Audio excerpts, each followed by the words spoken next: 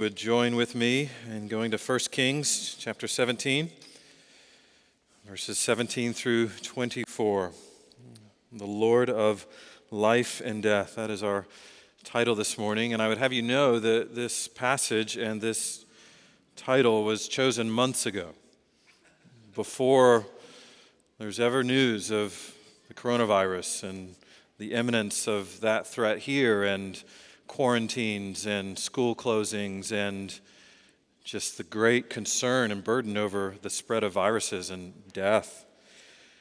That's worth noting because I think it means, number one, the Lord knows what we need before we ever need it. He loves us. He cares for us. He knows how to use all things for the good of His people.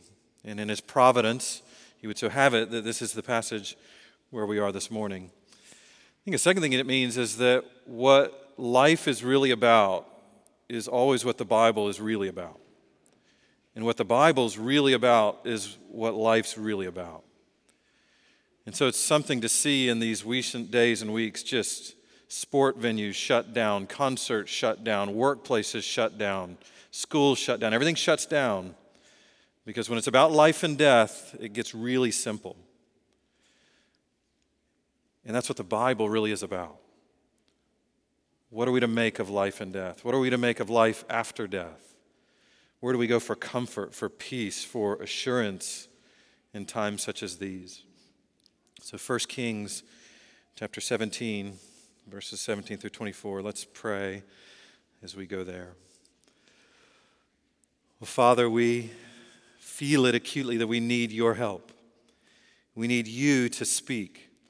We need your Spirit to help us to understand what you say and to take comfort in what you promise and to find peace in what you have accomplished through your Son.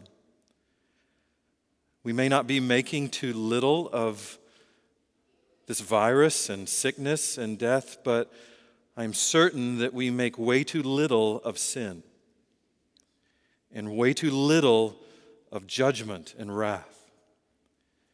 And we may not be making too little of a desire for a cure and vaccinations and something to hold back the wave of sickness and death, but I'm certain we make way too little of Christ and of the cross and of the deliverance that He accomplished for us there. And so I would pray for us now that you would help us to make more of Him, to be more grieved by sin and the wages of sin, and more hungry for the righteousness that is found only in Christ, more hungry to know Him and the power of His resurrection, more eager to be near to Him, to trust Him, to follow Him. So that is our prayer this morning through your word, by your Spirit, in Christ's name. Amen. 1 Kings 17, verse 17, after this, the son of the woman, the mistress of the house, became ill, and his illness was so severe that there was no breath left in him. And she said to Elijah, "What have you against me, O man of God? You have come to me to bring my sin to remembrance and to cause the death of my son." And he said to her, "Give me your son." And he took him from her arms and carried him up into the upper chamber where he lodged and laid him on his bed. And he cried to the Lord, "O Lord my God, have you brought calamity even upon the widow with whom I sojourn by killing her son?" Then he stretched himself upon the child 3 times and cried to the Lord, "O Lord my God, let this child's life come into him again." And the Lord listened to the voice of Elijah, and the life of the child came into him again, and he revived. And Elijah took the child and brought him down from the upper chamber into the house and delivered him to his mother. And Elijah said, "See, your son lives." And the woman said to Elijah, "Now I know that you are a man of God, and that the word of the Lord in your mouth is truth." We live in a time where many scientists work really hard day after day to prolong life, to defeat death, striving to help people carry on forever, as if that would be a good thing. That's what we're trying to do. Cryonicists want to freeze and preserve bodies in order to animate them at a later time. Extropians who try to create a perfect society and physical environment that sort of resists the entropy that exists in our bodies and in the universe. There's actually a group called Singularitarian Mind Uploaders who are trying to find a way to upload your inner self into a computer so that when your body dies, you can be preserved electronically forever. Or transhumanists who seek immortality through diet, through exercise, through transplants, and even through genetic engineering. And it's one of these transhumanists, a man named Faridun Esfandiari, who in an interview in 1990 with Larry King actually said that if you can be around in the year 2030, you will probably become immortal. Because by the year 2030, we would have mastered evolution and learned to defeat the laws of thermodynamics and overcome death. And he died of pancreatic cancer 10 years after saying it. He went to the grave just as 100 billion people went to the grave before him. Death surrounds us. And over time, as we keep living, the circle of death just moves closer and closer in. We've all lost loved ones. We've all tasted a little bit of what grief is. We walk in the valley of the shadow of death, and unless Jesus returns first, we will die. There's no escape. And this truth haunts people. Haunts people. According to Hebrews 2:15, the fear of death subjects all people to lifelong slavery. So the question for us is there freedom from this fear of death? Is there any redemption from this lifelong slavery? And Scripture declares, yes, there is. The story of Elijah and the widow's son in 1 Kings 17 offers that very kind of hope, that very kind of freedom, and that little picture of redemption to God's people. It proclaims, first of all, that Yahweh is the Lord of life and death. Contrary to Baal, the false god of the Sidonians, who was claimed to be the Lord of life. Or Mot, another god of the Sidonians, who was said to be the Lord of death, and that Baal and Mot were in this fierce power struggle of life and death. What God is declaring through Elijah's ministry is, no, there's one Lord of life and death, Yahweh. The Lord alone is God, who gives life, who takes it away and then gives life again.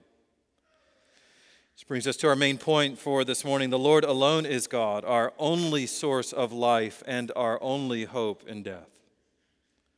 The Lord alone is God, our only source of life and our only hope in death. Let's see it unfold in verse 17. After this, the son of the woman, the mistress of the house, became ill, and his illness was so severe that there was no breath left in him.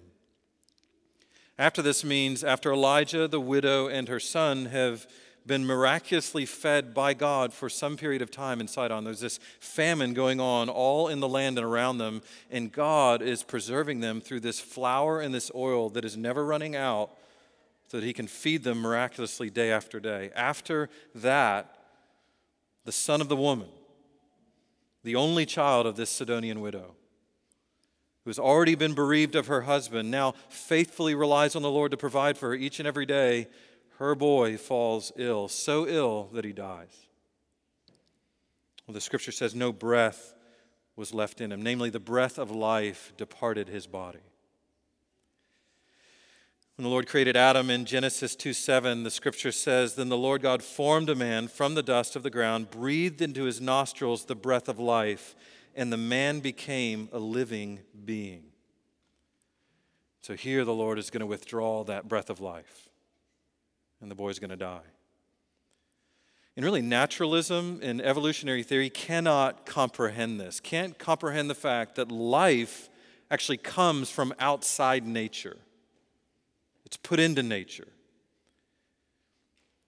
And that death is the final bitter taste of this fallen world under the curse of sin.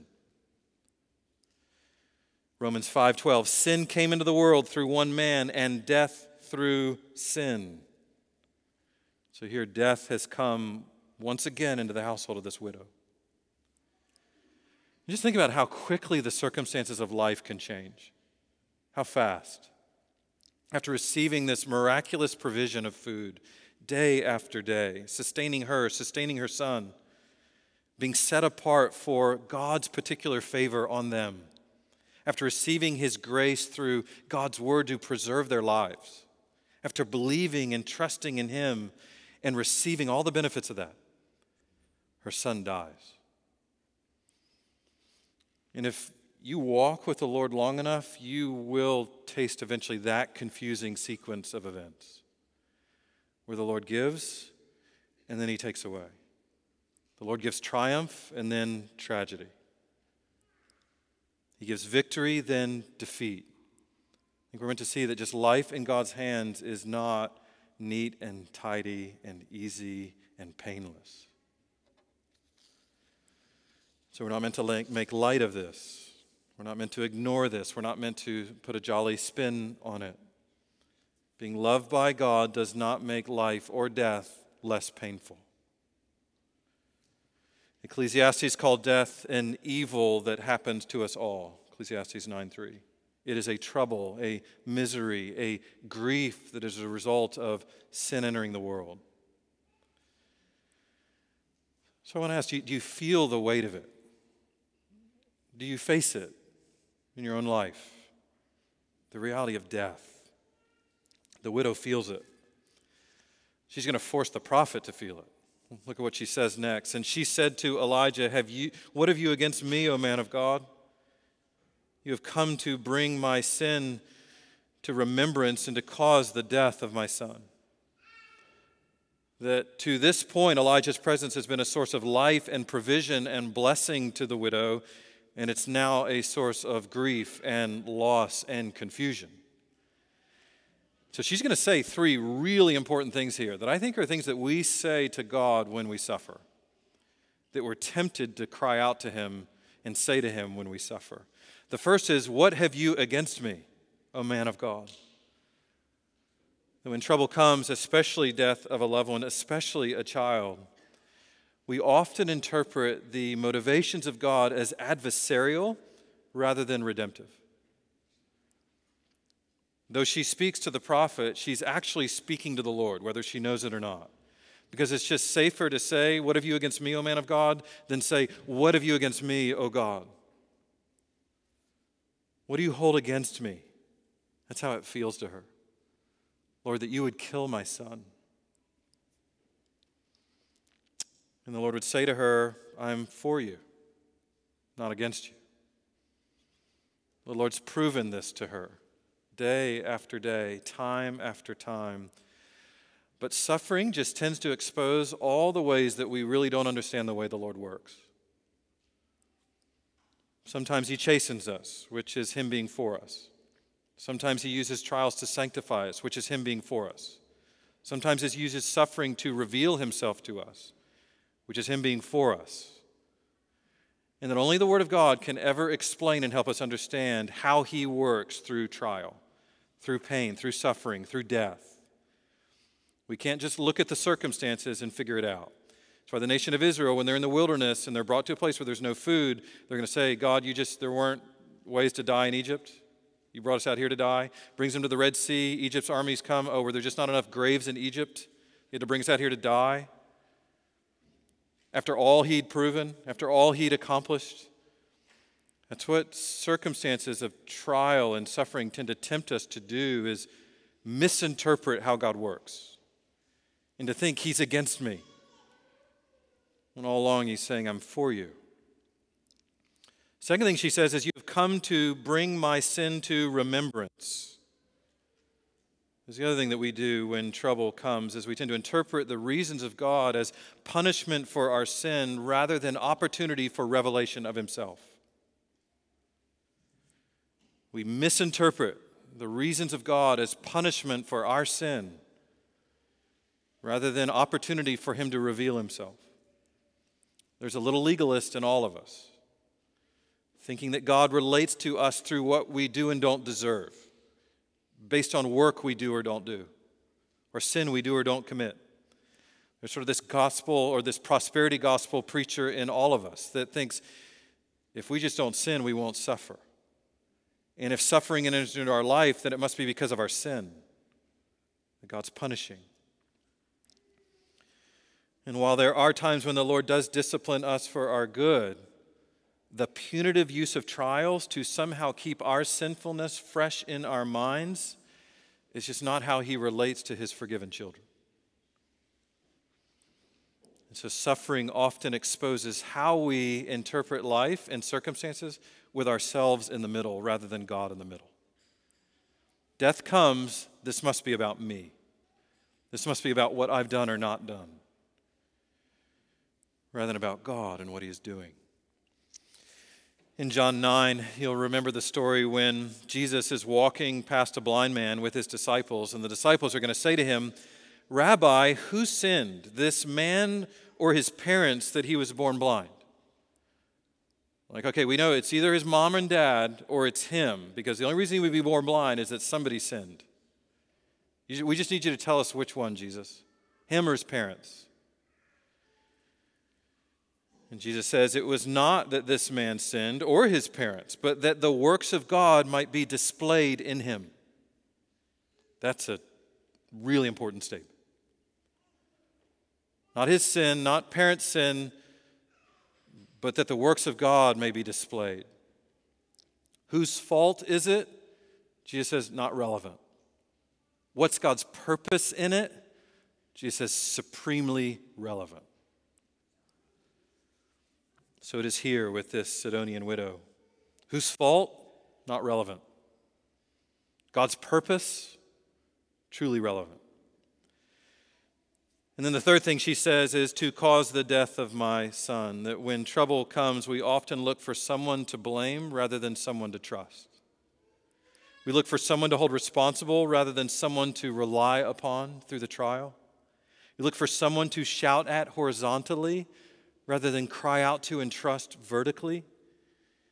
We'd rather be angry at someone than just sad, lamenting at the trouble of life, humbled before the Lord, dependent upon Him. So when trials come, the word of the Lord is trying to help us see God is Redeemer, not adversary.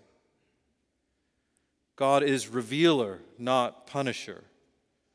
God is to be relied upon, not ignored while we look for someone to blame for everything that's happening. Just look at the world, listen to what's going on around us, and you'll see it. Nobody's thinking, how do we more trust in God today? But who do we blame? Who do we scream at? Rather than who do we pray to and seek mercy from? God for us, not against us. The Lord near to us, not far. The Lord to be trusted and worshiped, not resented. Verse 19, and Elijah said to her, "Give me your son." And he took him from her arms and carried him up into the upper chamber where he lodged and laid him on his own bed. For some reason, Elijah is going to take the boy to a secluded place where only God can see and hear, and I think take him to his room to sort of show us something about how he is identifying with this boy, and this boy with him.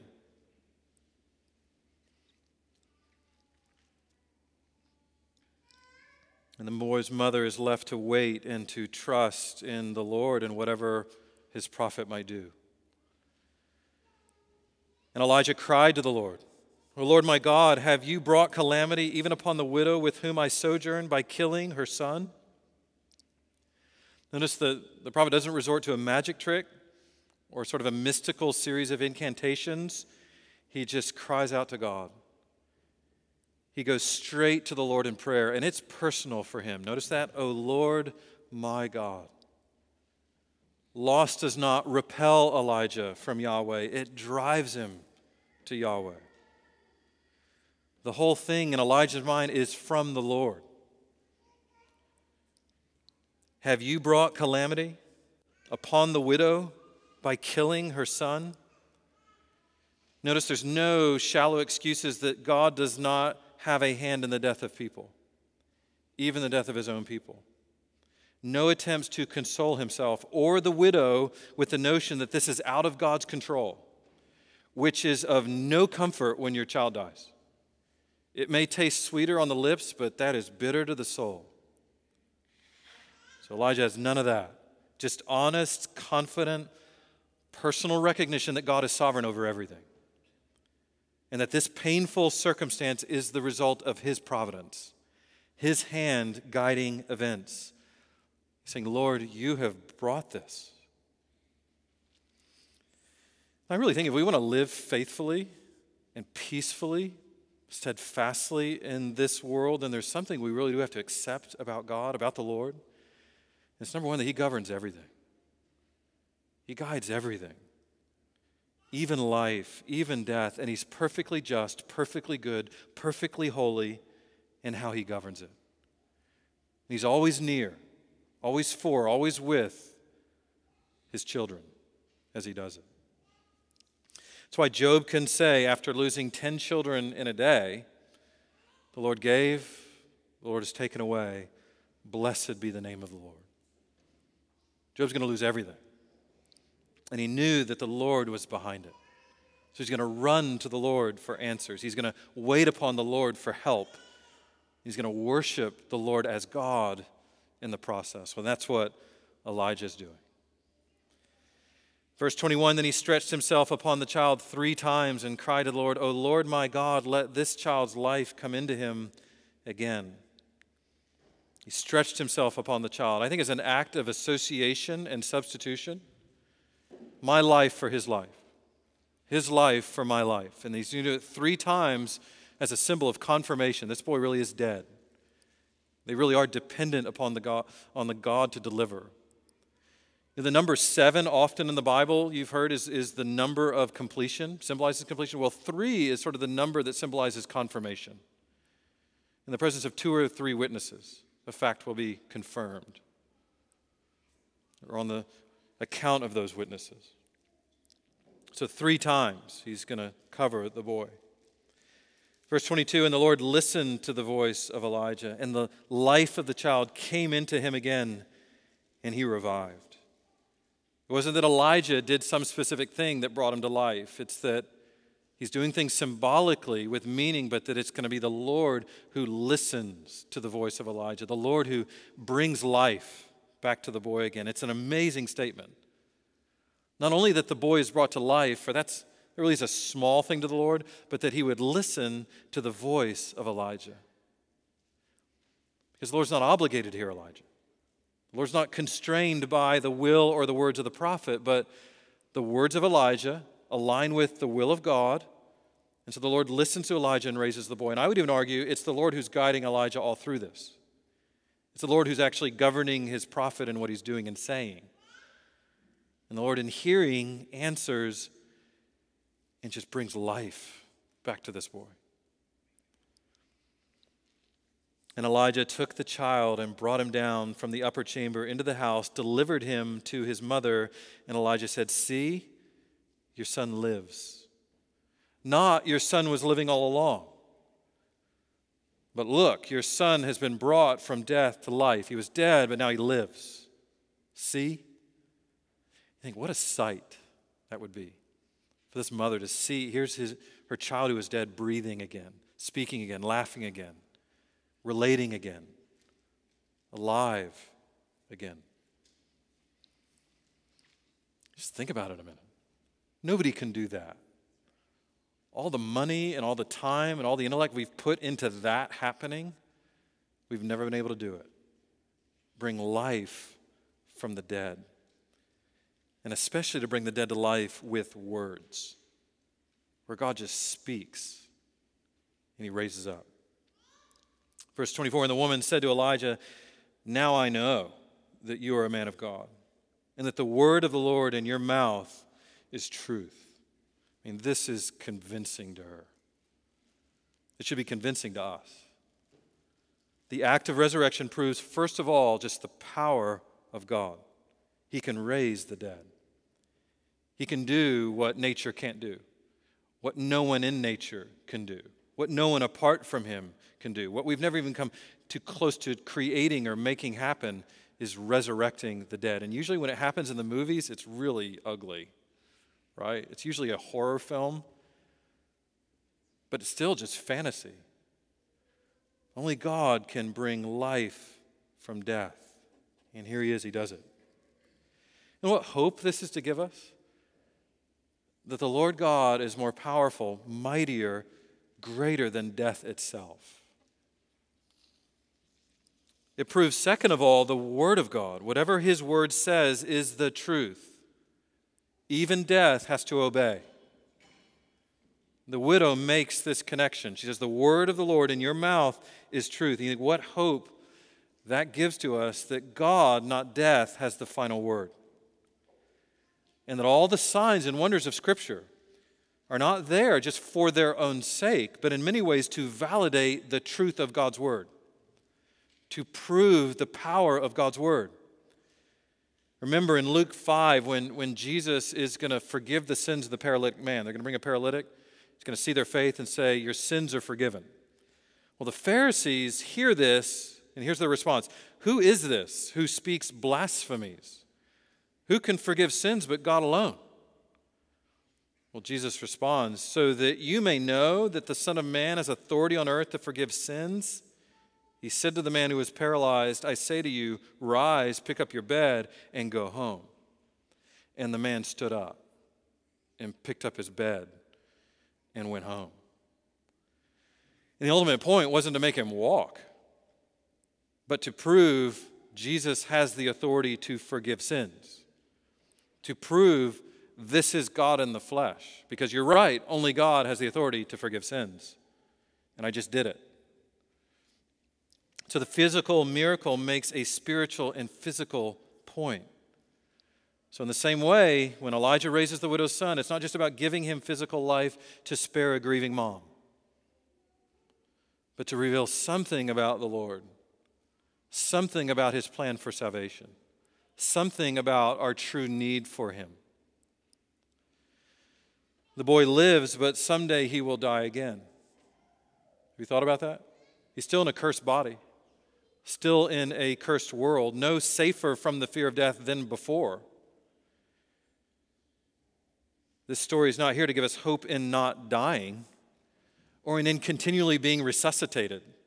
How miserable would that be? To just have to keep coming back. Those who lose you, to keep grieving losing you.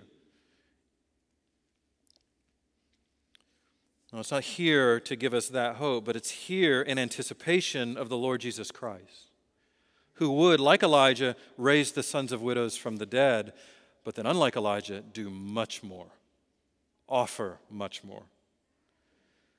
Luke 7, verse 11, we read this morning already. Soon afterward, Jesus went to a town called Nain, and his disciples and a great crowd went with him. As he drew near to the gate of the town, behold, a man who had died was being carried out, the only son of his mother, and she was a widow. And a considerable crowd from the town was with her. And when the Lord saw her, he had compassion on her and said to her, do not weep. Strange statement at a funeral, isn't it? Don't weep. Don't cry. Why not? Because I have compassion on you because of what he's about to do. Then he came up and touched the bier, and the bearers stood still.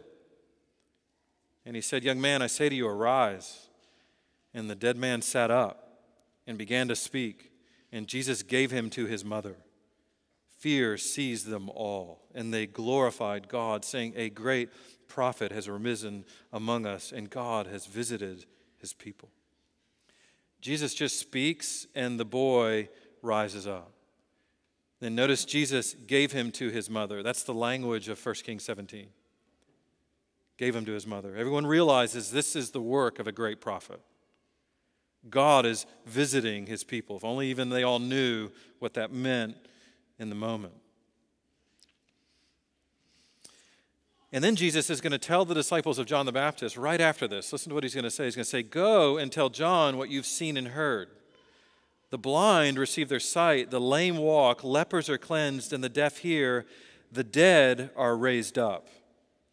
The poor have good news preached to them. Just that phrase, the dead are raised up.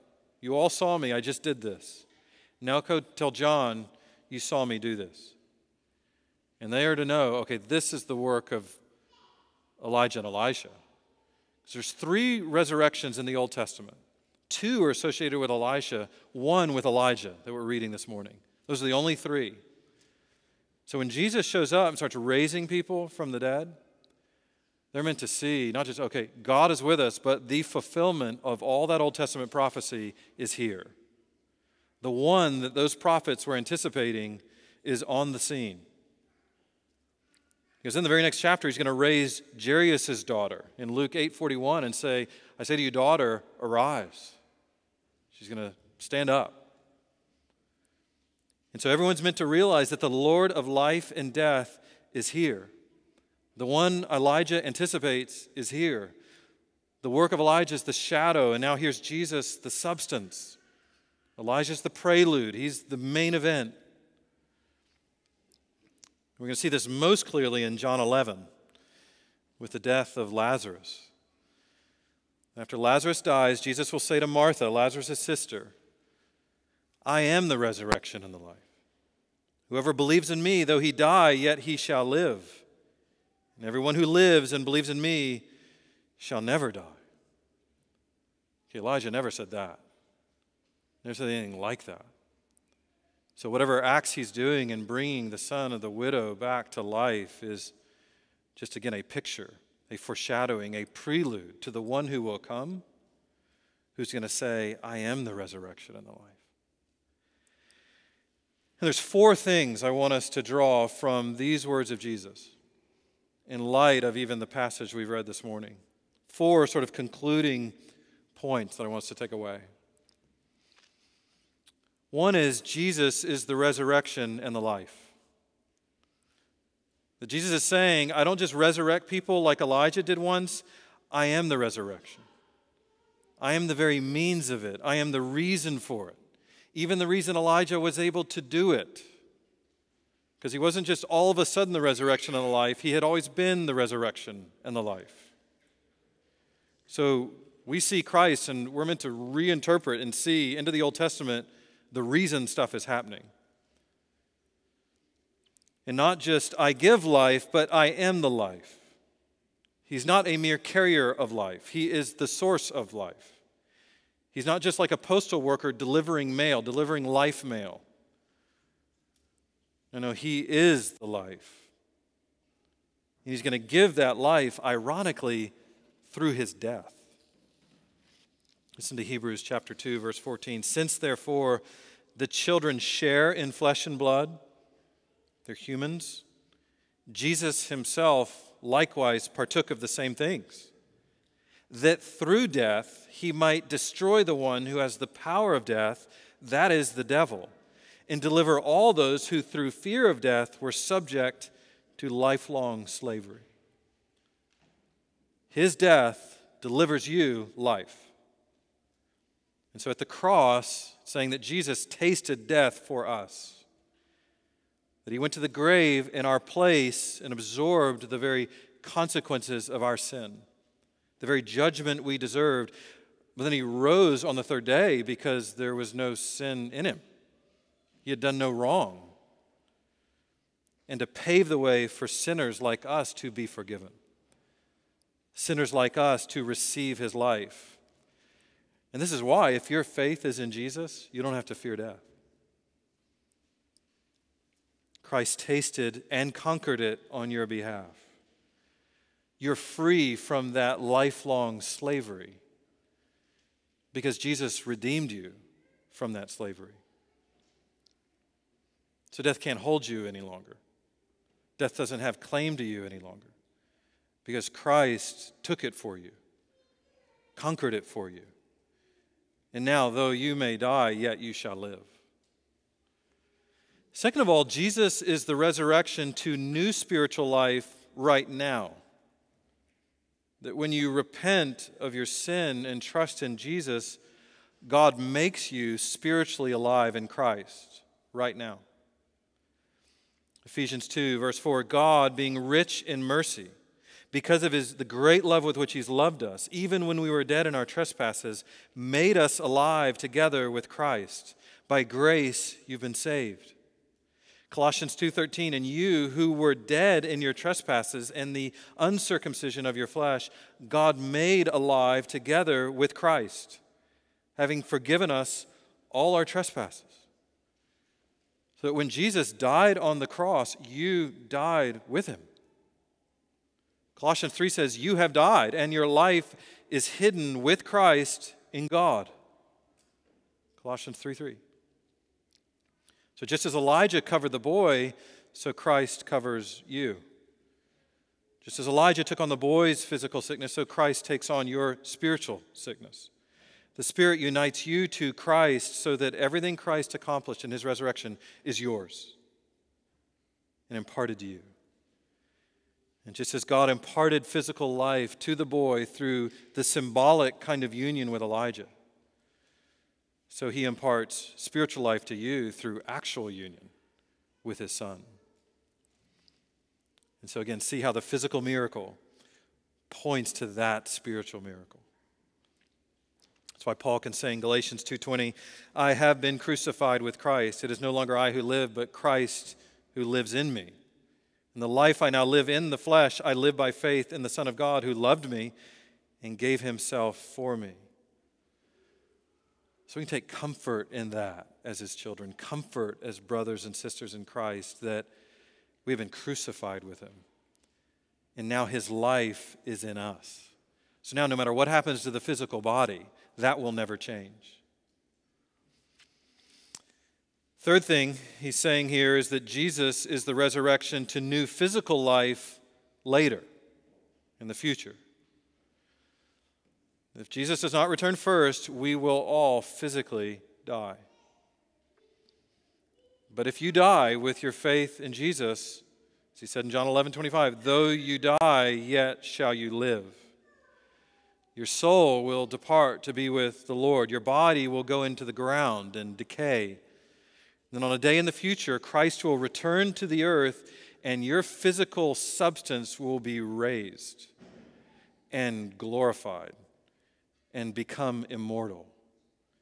1 Thessalonians 4:16, the dead in Christ will rise, and death will give way to victory, and the seed of death will now give birth to a new immortal body by the power of God. And so the life Jesus offers is not a continual waking up from death to come back to life in this world, but to new life in a new body, in a new heavens and earth, where death will be no more, where sickness will be no more, where suffering and misery will be no more. So the physical miracle of Elijah points to that future physical miracle. And then fourthly, Jesus is the resurrection to glorified life forever. So Jesus is the resurrection and the life. Jesus is the resurrection to new spiritual life now. Jesus is the resurrection to new physical life later. And Jesus is the resurrection to glorified life forever. That when our bodies are raised on that last day and reunited to our souls in glory, it will be a resurrection into the presence of God, forgiven and reconciled forever. Never to be cast out, never to lose. Because resurrection itself truly should be of no comfort to you. Just being raised up should be of no comfort to anyone, because everyone who dies will be raised. But not all will be raised to life, to everlasting life. The prophet Daniel speaks of a day when those who sleep in the dust of the earth shall awake, some to everlasting life, some to shame and everlasting contempt. So the resurrection will not be comforting on that day to those who die now apart from Christ. All will be raised, but some to condemnation and a second death, a death that never ends, a death that keeps going. According to Revelation 20, they will be thrown into the lake of fire. This is the second death, the lake of fire, where the fire doesn't die out and the worm doesn't cease. But then of those united to Christ in this life, the Scripture says, blessed and holy is the one who shares in the first resurrection. Over such the second death has no power. But they will be priests of God and of Christ, and they will reign with him and forever. You just go, whoa.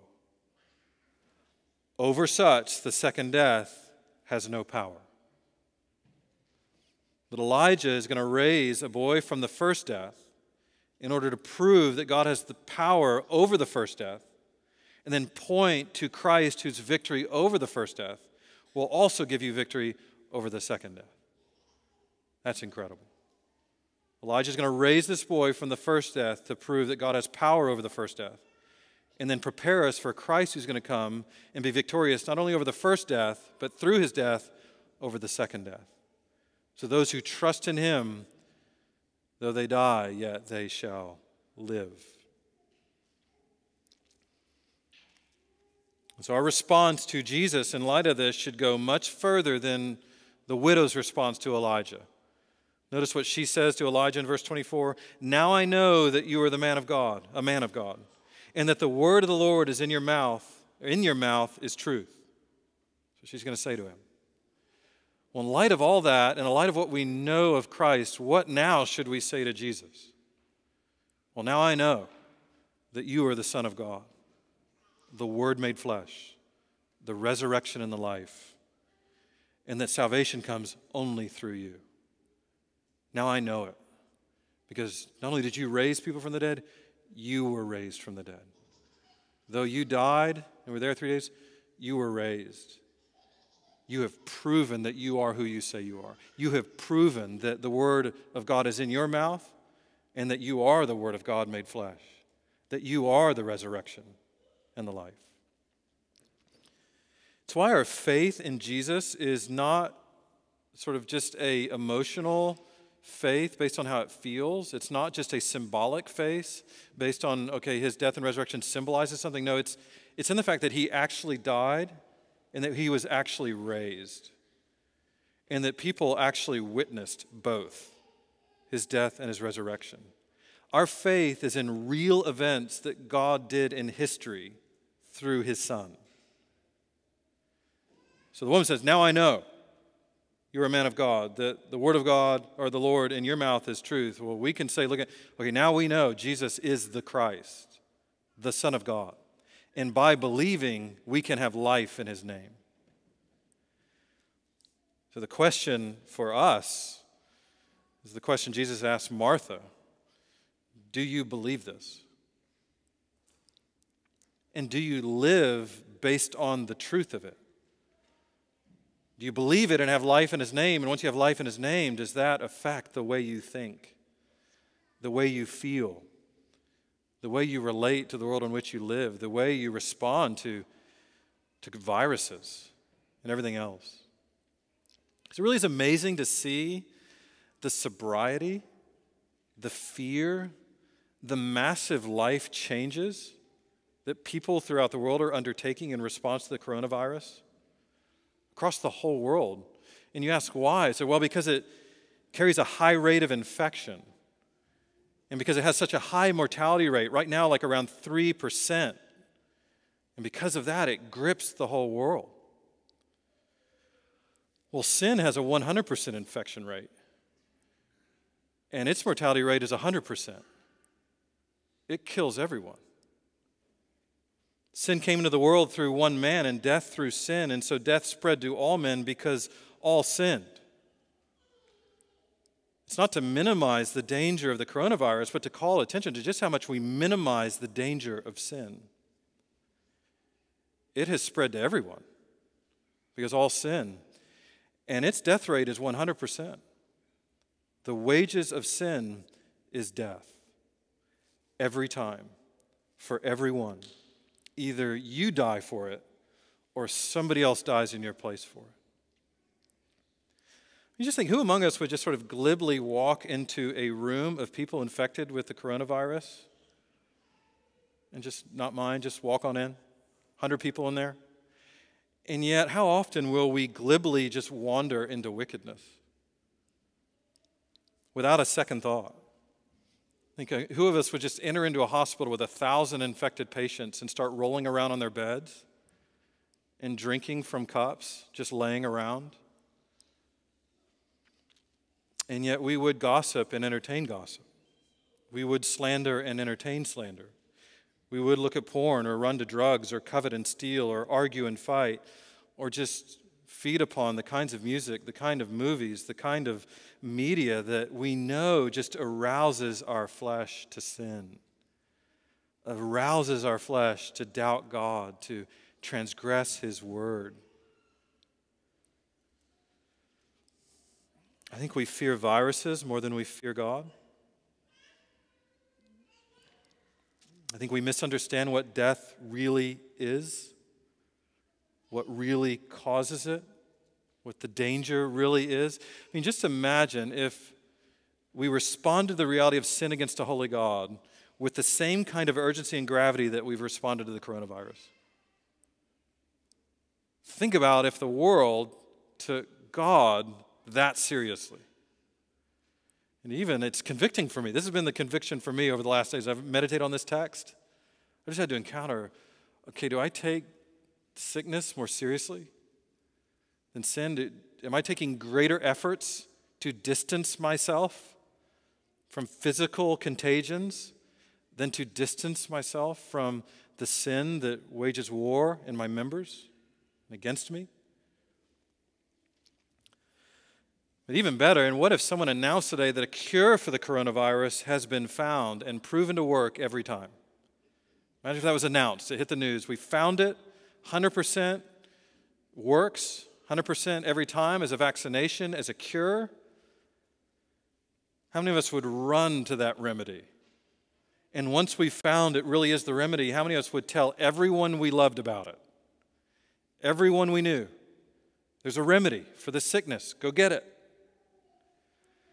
And yet God sent His Son into the world, the only man to never sin, the only man who did not deserve death, who became sin on our behalf so that in Him we might become the righteousness of God, who absorbed the penalty for our sin so that we could receive from Him the rewards of His righteousness, so that we could be cleansed, so that we could be made holy, so that we could stand before the Lord declared righteous, so that we could be reconciled to God and redeemed.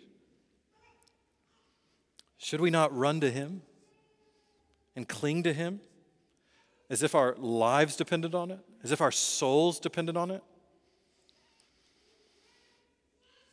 Well, the Word of God proclaims He is the cure to the sickness of your sin. Jesus is the Lord of life and death. Jesus is the only way to life beyond the grave. So look to Him and live. Believe upon Him and be forgiven. Run to Him and be delivered from the sting of death, delivered from the fear of death, delivered from even the smell of death. Run to Him that you can live, that you can dwell in the presence of God forever. And then once you're there, stay there. Cling there. Trust. Follow. Abide. Rest.